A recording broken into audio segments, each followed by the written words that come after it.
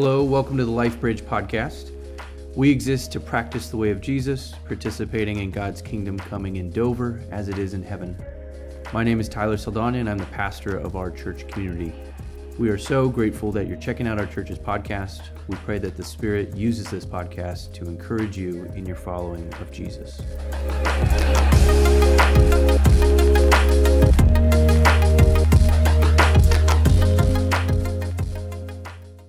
So this morning's passage obviously is Psalm 1. As we turn there, people in our world, but in particular in our country, are unhappy at this point in history. The most recent Gallup poll found that Americans are the least happy they've ever been. From politics to their daily lives, Americans have little joy and optimism. To our credit at this point, right, the last 2 years have been somewhat brutal, yes? We have experienced a lot. A global pandemic, schools and places of work shut down, some of our financial portfolios were altered dramatically, job loss, social unrest, the George Floyd riots and protests, the 2020 election, failed attempt of an insurrection, political division. This is a lot for the last 2 years. That's a lot that we've endured. So recent findings make sense. And there's not a lot of optimism as well in that Gallup poll. We're actually at one of the least hopeful points in this nation's history. However, even prior to all this, the 2019 World Happiness Report found that people around the world are becoming less happy. The top 10 countries were Finland, Denmark, Norway, Iceland, Netherlands, Switzerland, Sweden, New Zealand, Canada, and Australia for happiness. So basically a bunch of cold places and then a couple tropical type things. But from 2010 to 2018, negative feelings, specifically worry, sadness, and anger, have been rising around the world, up 27% in those 8 years. Economist Jeffrey D. Sachs refers to this: the U.S. is suffering an epidemic of addictions. And researcher Jean Twenge largely blames for the worrying mental health trends among U.S. adolescents. In her chapter of this report, she argues that screen time is displacing activities that are key to our happiness, like in-person social contact. 45% of adolescents are online, quote-unquote, almost constantly. Almost half of them. And the average high school senior spends 6 hours a day texting on social media or on the internet. These findings, I didn't share the graph, but it's interesting that they've tested that the things we do that make us contribute to our joy and happiness, every single one has nothing to do with the screen. And anything that has to do with the screen, even listening to music, that was actually one of the lowest contributors, one of the largest contributors against our happiness, which is interesting. Maybe they're like me, that we listen to sad music. I don't know. Or like Eli, who listens to emo music. But no, so that's for adolescents in our age. The study continues, we're hooked on more than just technology, though. According to researcher Steve Sussman, around half of Americans suffer from at least one addiction. I would venture that that's larger, actually. We're just not honest. Some of the most prevalent, he says, are alcohol, food, and work, which each affect around 10% of adults, as well as drugs, gambling, exercise as an addiction, shopping, and sex. Now, this morning's passage focuses on happiness. The translation I'm utilizing, along with a couple others, use the phrase, happy are those who, but perhaps you guys use a translation like an NIV or ESV that says, blessed are those, or if you're a little more formal, blessed. I like the NLT's way of translating it, though. It says, oh, the joys of those who, and then it starts the psalm. Or the Common English Bible says, the truly happy person doesn't do blank. I think those are helpful. But for the sake of this morning's sermon, we'll be utilizing the term happy. And so let's begin by defining happiness. Charles Schulz, creator of the Peanuts comic strip, said that happiness is a warm puppy. I'd agree with that. But no, Merriam-Webster Dictionary defines happiness as feeling pleasure and enjoyment because of your life, situation, etc. So if this is happiness, feeling pleasure and enjoyment because of our life or our situation in life, how does one obtain it? Because that is, that was written into one of the three, quote unquote, inalienable rights that our founders believed or theorized that all humans are entitled to. The pursuit of happiness. So how does one obtain it? According to Karl Marx, the first requisite for the happiness of the people is the abolition of religion. Albert Camus theorized that you will never be happy if you continue to search for what happiness consists of. You will never live if you are looking for the meaning of life. In other words, you get so caught up in the search that you'll never be content in what there is. Leo Tolstoy wrote, "If you want to be happy, be." And now that statement's quite vague, but I know Tolstoy was a follower of Jesus, and so I want to give him the benefit of the doubt, but I think people can twist that however they may want. But as we take a look at this morning's passage, we'll look at happiness in three contexts. According to our world, happiness found in ourselves, and happiness found in our God. So let's start with happiness in our world. Now, the world offers a few dominant definitions of happiness, as well as the means to obtain it. So what about someone like the Buddha? Buddha said there's no path to happiness. Happiness is the path. Happiness is a journey, not a destination. It sounds nice. It sounds like something I'd read on a bumper sticker or on a tweet. But to Buddha, happiness is not something to be obtained or grow in or arrive at, but a state of being while simultaneously being in a state of pursuing. It is only in the journey. There is no arriving. There is no final destination. You are there. You have it if you are pursuing. And now, while some of this does overlap with the Christian worldview, you'll see that what, or more importantly, who we are pursuing happiness in is what differentiates us between us and the worldview of the Buddha. Now, if we look at a more atheistic worldview, we see that we define happiness simply as a biological appetite being met. Sigmund Freud wrote, "What we call happiness in the strictest sense comes from the satisfaction of the needs which have been so dammed up to a high degree." Damned, D-A-M-M, meaning they're just being withheld. These desires, we're not allowing ourselves to fulfill them. And once we finally scratch that itch, there is happiness. But see, Freud was honest. He admitted that within his naturalistic worldview, without a God, without a deity, happiness is fleeting, its purpose is momentary, and it's simply to meet our temporary biological impulses. And then that's it. The box is checked. To scratch that itch, to make that impulse purchase, to feel that rush, to reach that euphoria. What other means to happiness are there according to the world? Another big one right now is social justice, compassion, serving others, serving the less fortunate.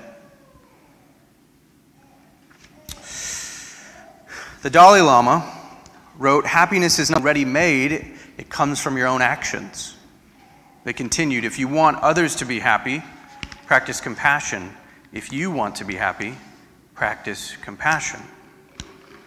Now again, this sounds loving, nice, good, honorable at face value. But if you really dissect it, there's a problem. Timothy Keller, in his book Making Sense of God, critiques this worldview as so. He says, Russian philosopher Vladimir Solovyov sarcastically summarized the ethical reasoning of secular humanism like this: therefore, we must love one another. Keller writes, the second clause does not follow from the first.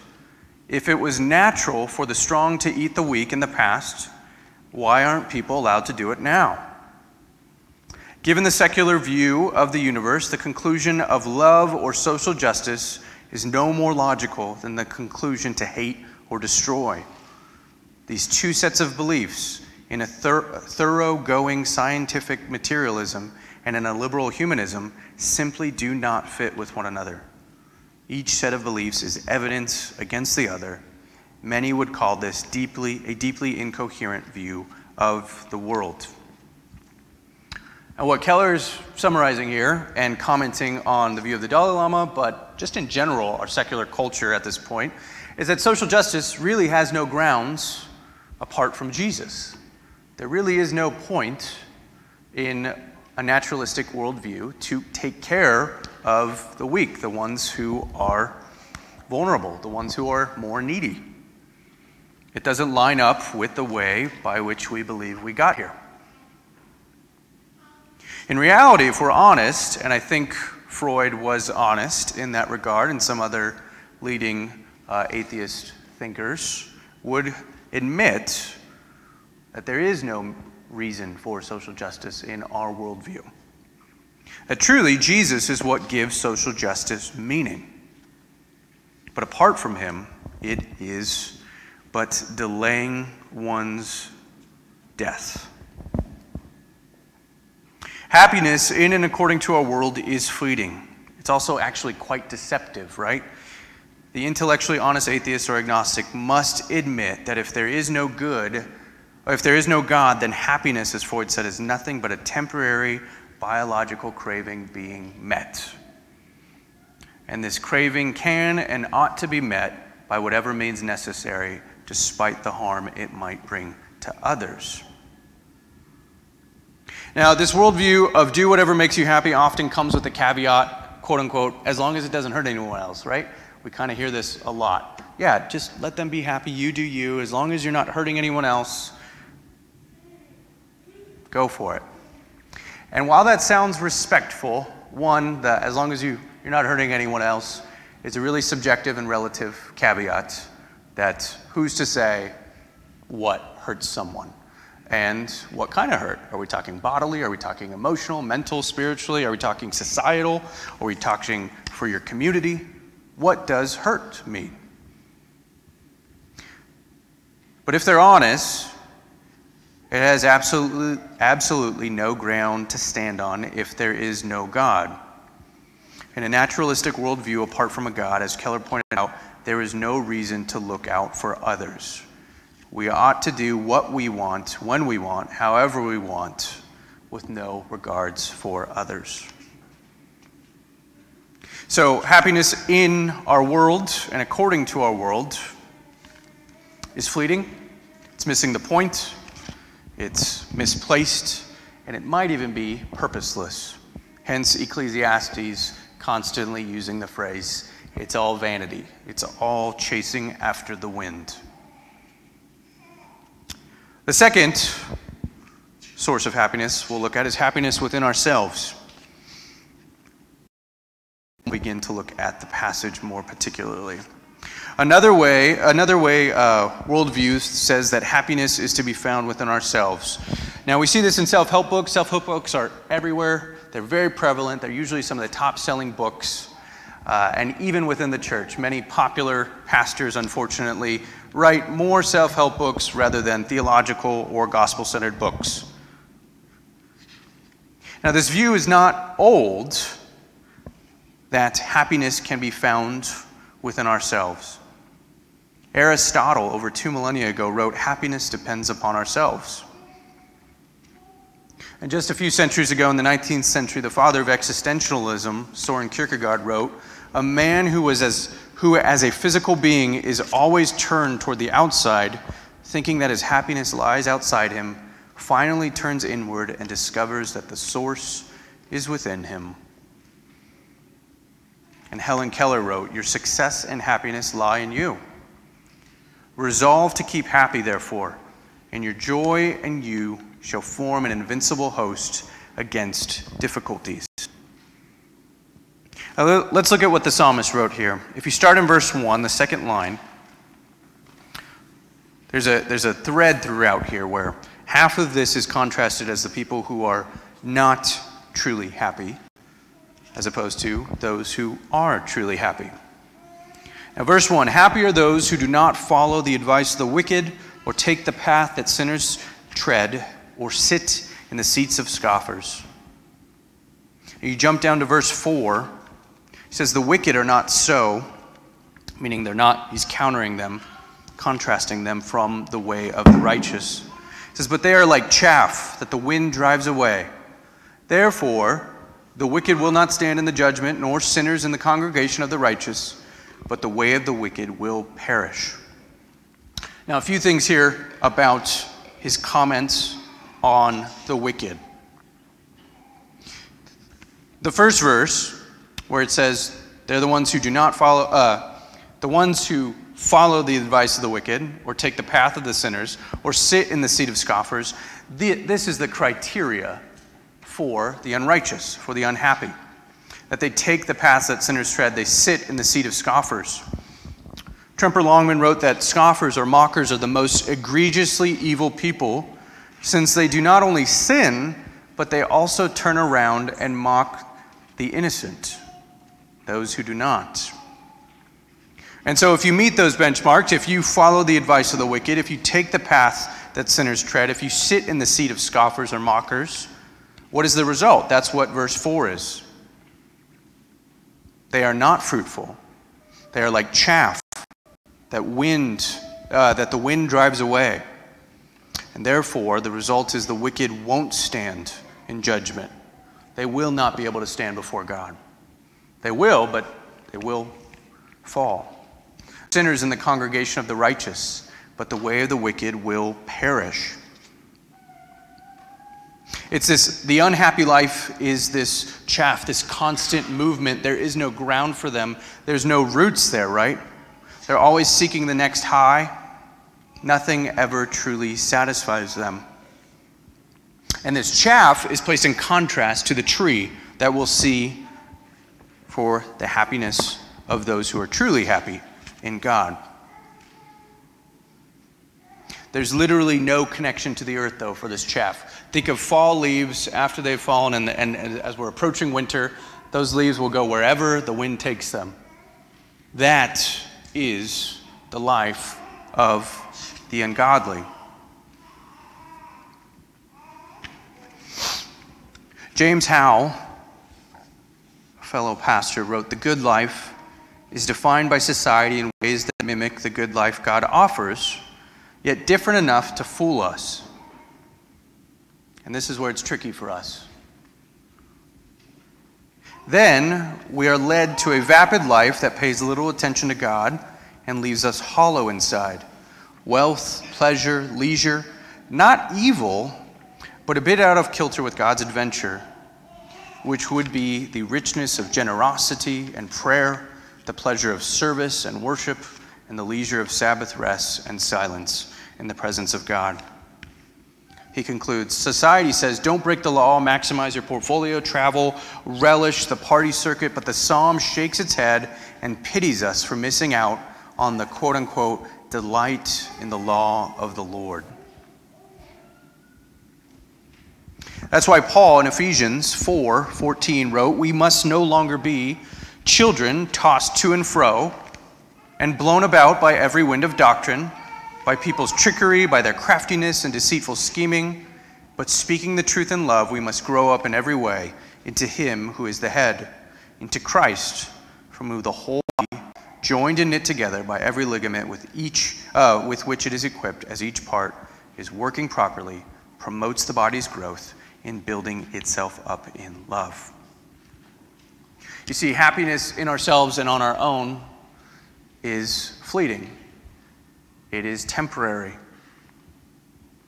Living our best life now, or you doing you, or things of that sort, are not what the psalm is calling us for. And nor is what Paul is saying here. No, seek your happiness in our God. And that's what the psalmist is saying here. Again, looking at verse 1, he says, happy are those, and then if you jump down to verse 2, it continues, whose delight is in the law of the Lord.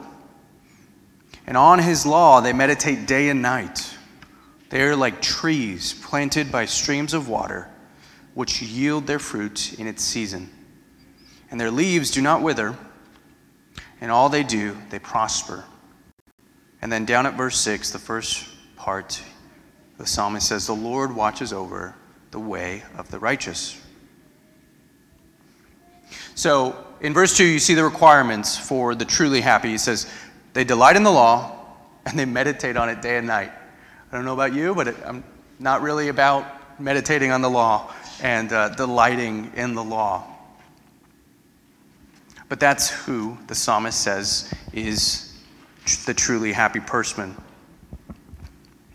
Now, Tremper Longman again elaborates that he's bringing out this vibrancy, this life, this productivity, this health, this prosperity, but it's not necessarily in the way of the world as the world sees prosperity. You see, God's economy and our economy often work differently. Sometimes growth comes through loss. Gain comes through subtraction. And sometimes the opposite is true as well. But we're in a world and taught to think that if the graph is going up, things are good, and if they're going down, that's bad, economically speaking. But no, with God, it's not always so. You see, our source and our economy in God's kingdom works differently. Rebecca Blair Young wrote, happy is a tree. The happy are a tree, contrasted to the chaff. She said this tree is planted, it's secure, it's rooted, it's never lacking because the roots dig deep. They're never thirsting for shallow pleasures, not takers of the world, but contributors in due season. That's why the psalmist says they have plenty of fruit.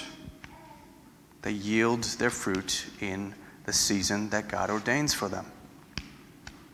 See, in the Old Testament scriptures, happiness or being blessed is equated, it's drawing back to this symbolism of harmony, this Eden-like harmony with one another and with creation itself.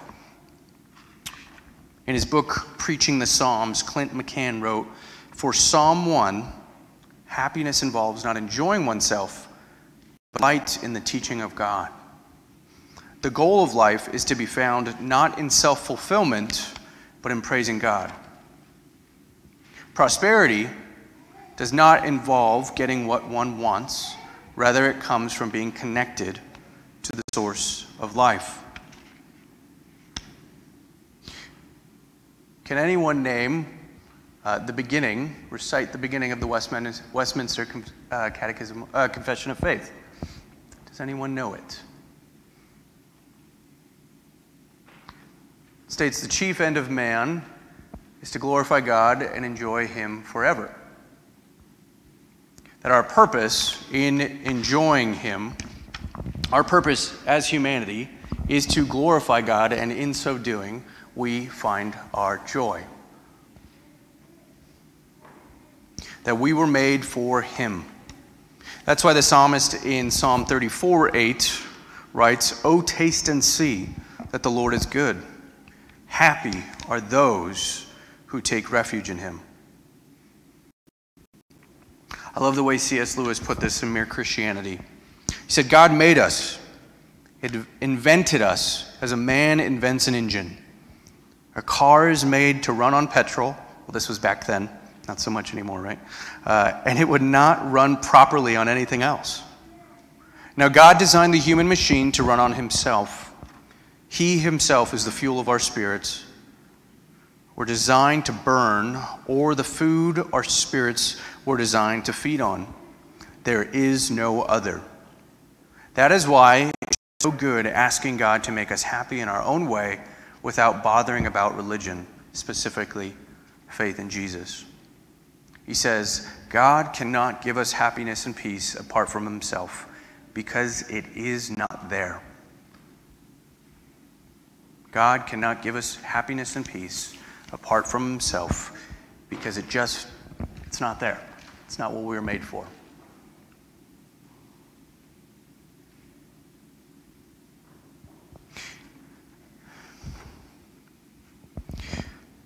One more quote. Sedona from the 7th century wrote, "Let us too do this, meditating continuously on the things of God, and by means of the Lord's law, let our wills be grafted on to him." You see, we read this, and the question comes, who truly does what the happy are called to do? Well, us who are on this side of the New Testament know that Jesus fulfilled this, that Jesus embodied this, that Jesus is our righteousness. Jesus in every way abided by this. His delight was in the law of the Lord. And on his law, he meditated day and night. He didn't come to abolish the law, but he came to fulfill it, to live it. And as a result, he was like a tree planted by streams of water, and he yielded fruit in due season. His leaves didn't wither, and all he did, he prospered. But again, remember that the way he prospered, the means by which he prospered, his people doubted. His people saw it as a failure. They were disheartened when he was crucified. And even after he resurrected, they had doubt. And even as the centuries have gone on, we have our doubts. We wonder if there's prosperity. We wonder if God is winning. We wonder, is God on our side? Is God for us? Is the kingdom of darkness going to prevail? If we're honest, we have those thoughts, or at least live as if those thoughts are our deepest convictions. But so Jesus achieved this on our behalf. Jesus lived this way. And that's why those of us who are in Jesus no longer have to, this is not our standard on our own anymore. It is the standard, but Jesus fulfills it. Jesus stands in our place, is what the New Testament scriptures tell us. So that when God looks down at us, he sees those of us who have our faith in and are following him. He sees not us missing the mark here, not us living more as if happiness is found in our world or in ourselves. No, he sees us as the spotless Jesus, the Jesus who is truly happy. And so we no longer have to live up to that standard out of an endeavor to earn that position before God, but no, we can live in joyful acceptance and followership of Jesus, knowing that he did this for us. That's why Sedona said, let us too do this. Let us follow Jesus in this, meditating continuously on the things of God and by means of the Lord's law. Let our wills be grafted on to him. Let our wills be grafted onto him.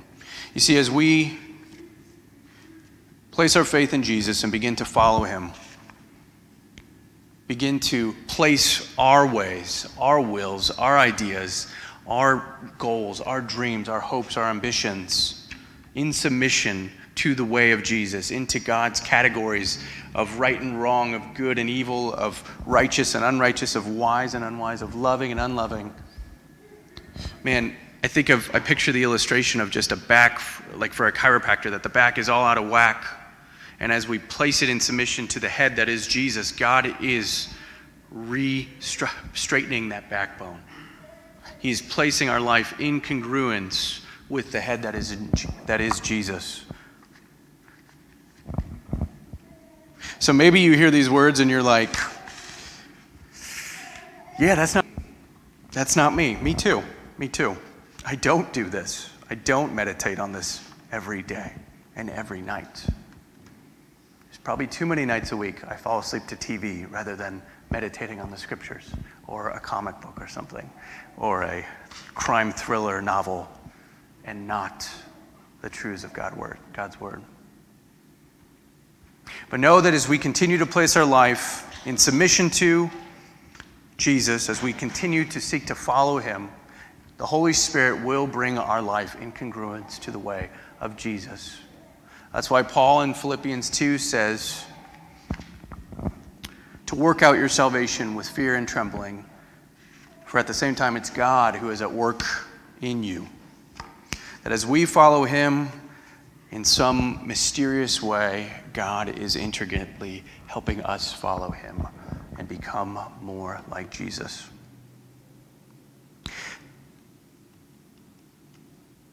That's how we pursue happiness. It's not in our world. It's not found in our own bodily appetites. Those are means, but they're meant to be shadows of the true source of our happiness. Our happiness is to be found in our Maker. That's why the chief end of man is to glorify God and enjoy him forever. I'm going to invite Aaron up to conclude this service with a song. But as we conclude with this time of musical worship,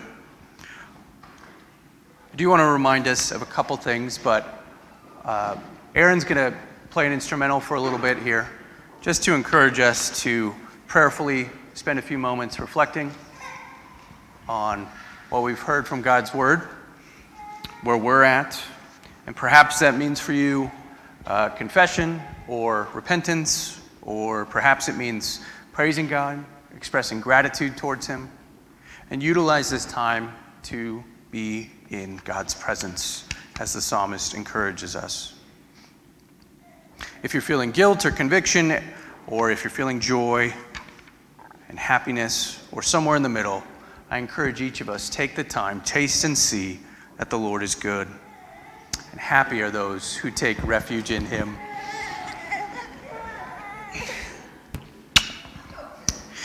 She's coming to. And then lastly, stay right here. We'll also, this is also a time to sacrificially give. You can either utilize the Church Center app, or we have our giving baskets. And then towards the end, we will sing a song together. Amen. Let's.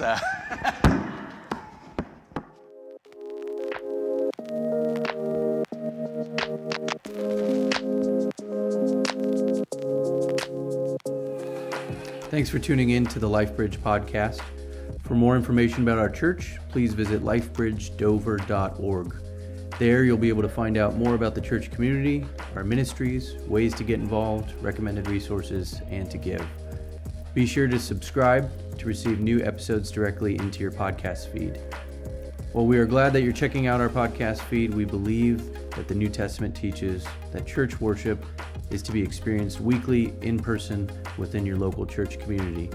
Thus, we encourage you to either join us in person for Sunday morning worship, or to find and commit to a local gospel-centered church community in your neighborhood. Thanks.